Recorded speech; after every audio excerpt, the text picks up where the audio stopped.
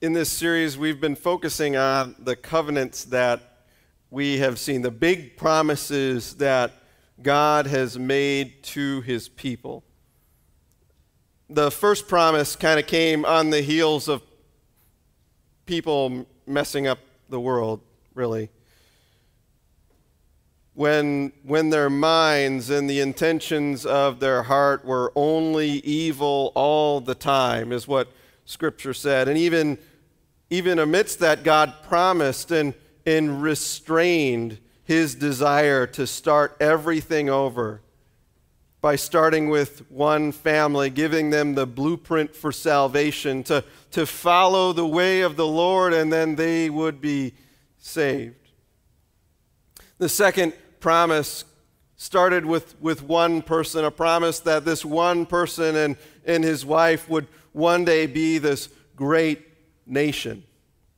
That through this nation and through his descendants, that the whole world would be blessed, and that this nation would have land. And it was a promise really only God could make, and it was one that God himself would stake his life on making happen, making Abram's aged wife, Sarai, give birth to a son. Both of these promises, the promise God made after the flood, the promise God made to Noah in all creation, and the promise he made to Abram, were strictly one-sided promises. God saying, I will be the one that will fulfill each of these things. I will make you have an heir, and I will see the bow and remember my promise not to destroy the world with a flood again. But this promise was different. The new promise that we're going to talk about today was different than the ones that came earlier. This time, Israel themselves need to make a promise as well. Have you guys ever made a promise that required both people? No. Anybody? You can raise hands. There you go. Randy, good. And some other people, right. You know, promises take both parties, and it involves people giving of themselves to make sure that promise, whatever it is you're saying, comes true.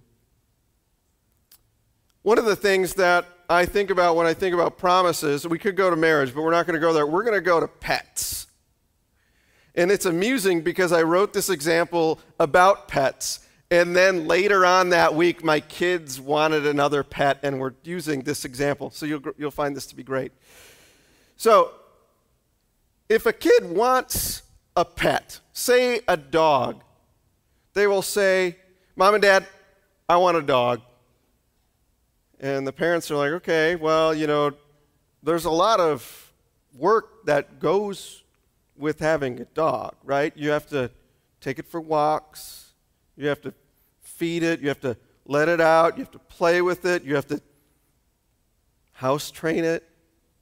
If it goes potty in the house, you have to clean it up. And if it's a dog, you still have to clean it up if it's outside. There's a lot of work that goes with a pet. And the parent gets done saying that, and the kids are like, yeah, I promise I will do it all. I'll do everything. I will take the dog for a walk. I will feed the dog. I will play with the dog. I will clean up all the dog doo-doo. I will just do everything.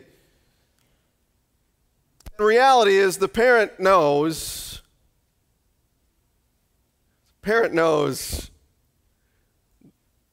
they're going to fail. They're not going to clean up all of the doo-doo all the time. They're not going to be able to house train it on their own so it doesn't eat the chairs of the house and things like that. They're not going to be able to care for it all the time. But what happens is the kids make that promise thinking about the puppy and thinking about the fun and the joy and, oh, it's so furry and fluffy and cute.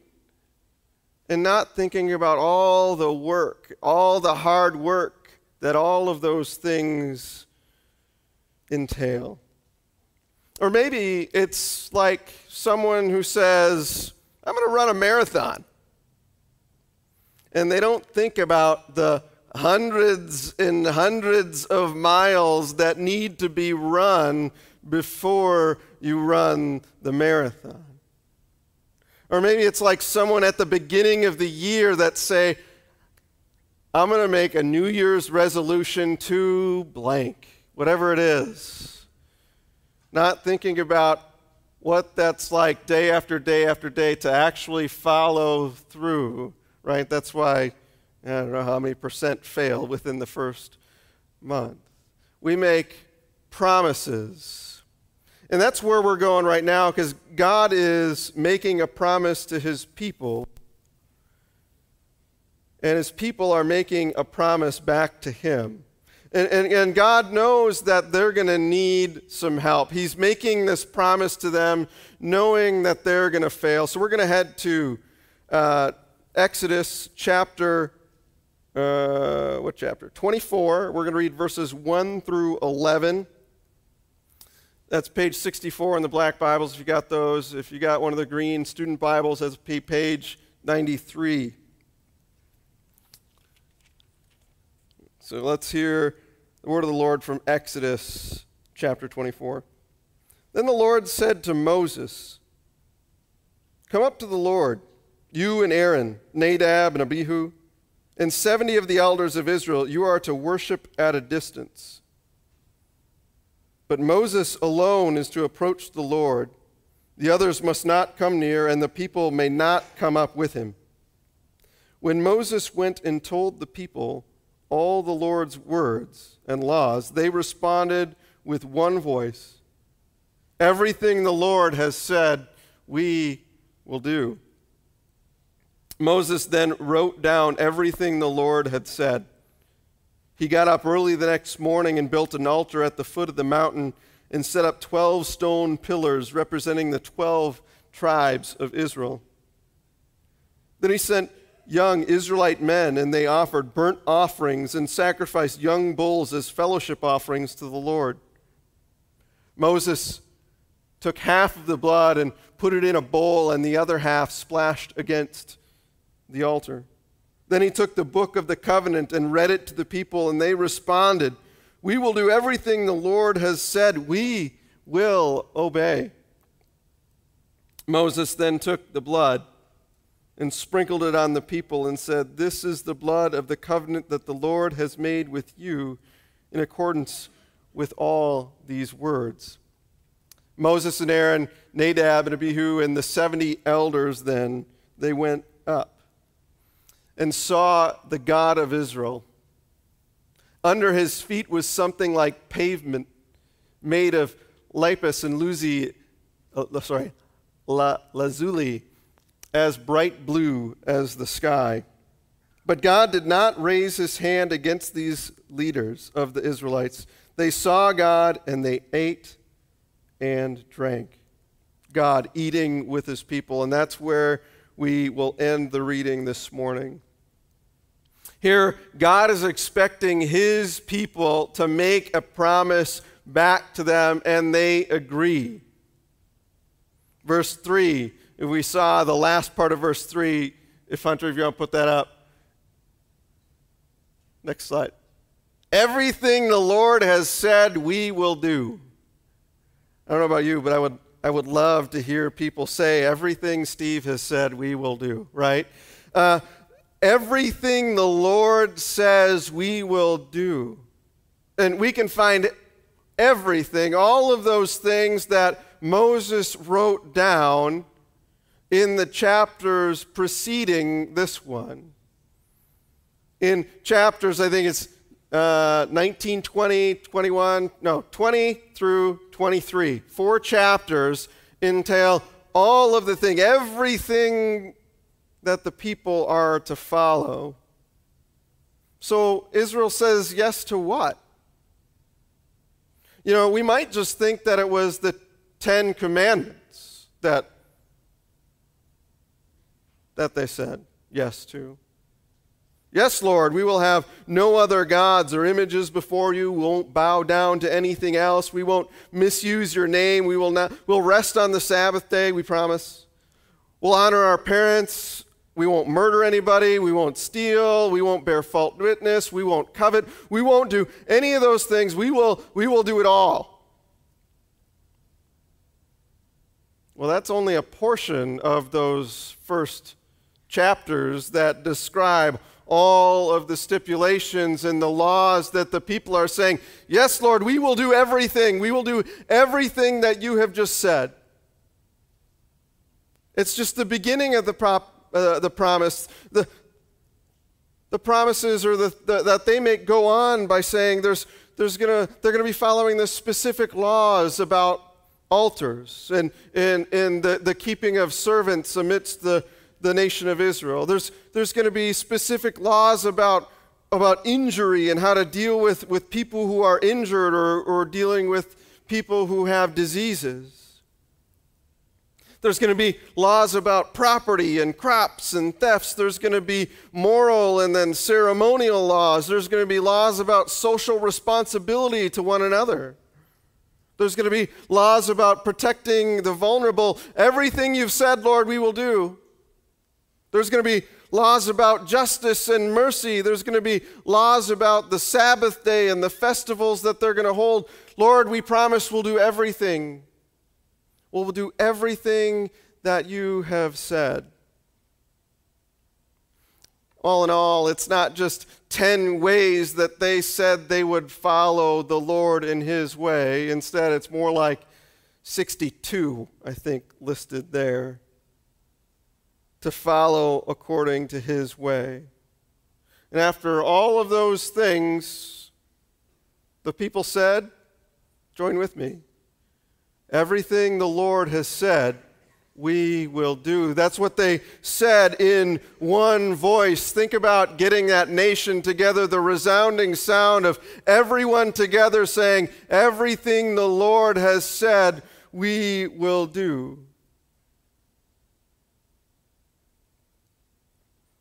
I wonder what the Lord thought when he heard the resounding sound of all the people in his chosen nation, the royal priesthood, the people that he chose to be a blessing to the world, say everything the Lord has said,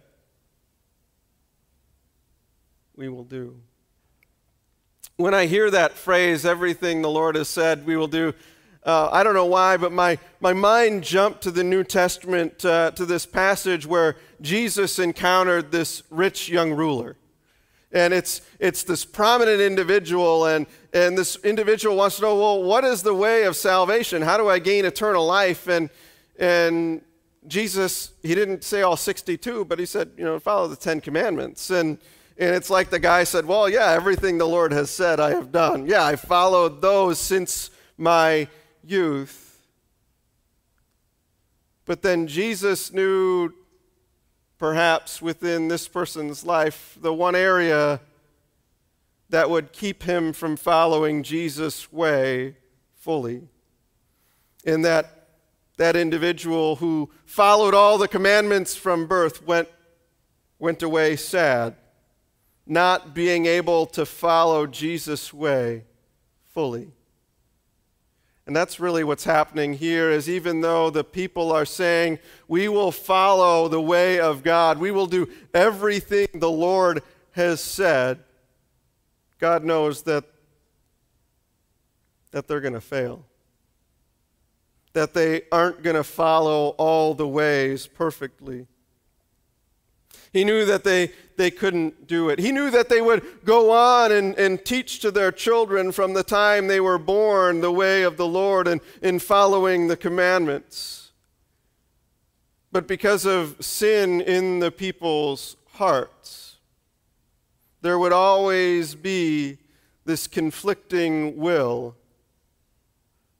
A conflicting will that says, instead of everything the Lord has said we will do, it says, no, I want to do what I want to do. And even with these people that God was making this promise to be a holy nation, to be a royal priesthood, even though he knew they would fail, God still makes a promise to them. He still makes a promise to them, even though they won't truly follow their way. The people were likely thinking about what they were receiving when they were making this promise, kind of like those kids who make the promise to get the dog, to get the puppy. They think about the excitement of holding the puppy, about that little fur ball around here and how cute they are when they're so small, that they're so fun to pet and they're so fun to play with. And they weren't thinking about the hard work. The promise that God made in Exodus 19, Hunter, if you want to put that up on the screen, Exodus 19, verse 5. Here's what the people were thinking about. If you obey me fully, that's what they're supposed to do, and keep my covenant, then out of all nations you will be my treasured possession. Although the whole earth is mine, you will be for me a kingdom of priests and a holy nation. And then those were the words that Moses was to speak to the Israelites, to be God's treasured possession. Follow my way and you'll be my treasured possession. Kids, just take care of the dog and you can have your treasured possession. It must feel special to think about being God's treasured possession. Out of all the earth and all the people and all the nations, the Israelites were thinking, we're God's treasured possession. We're his special people. He chose us out of everybody else. Why, of course we will do whatever the Lord has said. Being God's special possession, nothing sounds better than being God's special possession. And so maybe they don't even hear all the words that are spoken, and they just say, yeah, they just heard the words treasured possession, and they knew that that's what they wanted to be.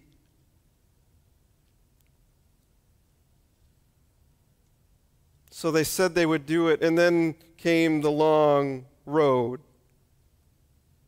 The long road of following God's will by pushing behind them or attempting to at least I want my will. I want to follow what I want to do, and instead following what God wants to do. Like those kids who really want to just go play outside, but instead they remember, nope, I need to go, I got to take the dog for a walk. I got to make sure he gets fed. But then I got to brush him, and I got to wash him. I got to take care of his nails. All of those extra things that they weren't thinking about, and yet they fail. The parents know when they get the puppy that they're going to have to chip in some of the labor to care for it, that they're going to have to intervene at some point, and that's what God knows. He knows that the people of Israel will fail. He makes the promise knowing that he's going to have to intervene at some point in time, just like the parents taking care of the dog. He's going to have to intervene and create a new way.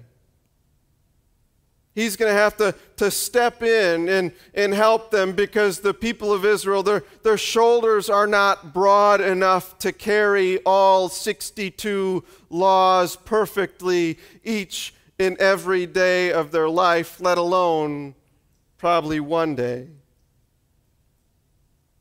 Even if we went only to 10 commandments, I wonder if any one of us could follow them perfectly with their intent. Especially when you get to the New Testament and Jesus said that it's even the thoughts in your mind that act as sin against any of those commandments. Knowing the people will fail, God ratifies this covenant with his people. The blood is poured on the altar, and the blood is poured or sprinkled on the people as a sign of this covenant going forward. And then God does something pretty amazing, actually. He invites those 70 elders. He invites Moses and Aaron and Abihu and Nadab to dinner. They eat together within the presence of the Lord. The presence of the Lord, one step closer to his people. When you think about Scripture, God is moving ever so slightly closer to his people after every promise he makes, trying to restore what he had in the garden. First it was, I won't destroy you. Next it was choosing one individual and promising to one, and now it's promising to a nation, but it's not just promising to a nation, it's eating with some of them. His presence so close, and I don't read anything in Scripture here where being in the presence of God caused these 70 elders to just go poof and disintegrate because God struck them down with some bolt of lightning, right? God was allowing these people that have been sprinkled with the blood of the sacrifice to come close to him, to eat with him, to dine with him. Him essentially saying, you're one of my friends. So these people, they eat with him. They're not made blind. Maybe they then saw some representation of God as they were eating with them, but it was a relationship then. Most of the time, you don't just eat with anybody, and if you do, in the process, you form a relationship with them. As you're in their presence together, eating together for an hour or 2 hours or whatever it may be, you form this relationship and bond, and that's what God is beginning to do here. He's forming a relationship among his people, even though he knows they're going to fail and they're going to need him to step in from time to time. He's bringing his blueprint for salvation just one step closer, saying, my blueprint for salvation includes a relationship. It's not just following away, but it's following away and receiving a relationship in the process. And then God will be continued to be placed closer and closer as he lives among his people. The people build a fancy tent called a tabernacle, and God gives them the specific blueprints of how to make that, and he gives them the blueprint of how to make the Ark of the Covenant, the thing that is the reminder of the promise between God and the people, and really often often the place that God himself will be dwelling. God beginning to form this everlasting relationship with his people through that blood of the sacrifice, through the agreement of the two parties.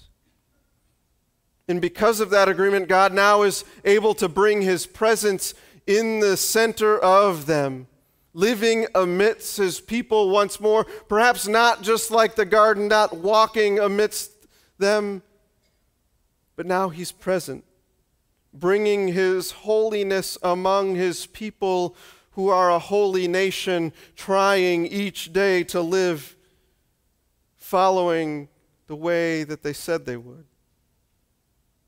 Yes, I will do everything that you've said, Lord. That's what we celebrate in Advent, the steps of God moving closer to be with his people. The steps that restore him to his creation, that begin the building of a relationship of God and his humanity. We see then that the people who had been consecrated would be able to carry God, in essence, carrying that Ark of the Covenant from place to place. God walking with them, you could say, in their midst as they carry him. The holy people of God. And you see the relationship further as God's holy ones that he calls later on. Hold him in his arms. As Mary takes up the Lord from the manger, right? Holding God in her arms. As Joseph and Mary carry the God-man, Jesus Christ, from place to place, forming this relationship with their Son, the God and King of heaven. God forming a relationship where his people look upon him in awe and majesty and wonder as they enter the tabernacle and offer sacrifices to him. And later on, his people, Mary and Joseph, looking upon him with awe and wonder about the one who has just been brought into their life. God in both places working to form a relationship, working and taking steps, intervening when he needs to create an everlasting relationship based on his promises, the promises that he will see come to fruition. Let's pray. Father, we thank you for your promises. Your promises which come in ways that we can dine with you, as these 70 elders and Aaron and Nadab, Abihu, and Moses ate with you. How you further built that relationship where Jesus himself dined with your people, creating communion, the Lord's Supper, that they would gather together, remembering the work that you have done, and that you furthered that relationship, inviting us into it, that just weeks ago we too communed together, eating together, remembering the promises that you have made in the relationship that you desire, and looking forward to the day where we will once again eat with you in person, just like those 70 elders got to eat in your presence and be in awe of your glory. Cause us to be faithful as we walk this journey here on earth. Give us your Spirit that we may walk in your way more fully. It's in Christ's name we pray. Amen.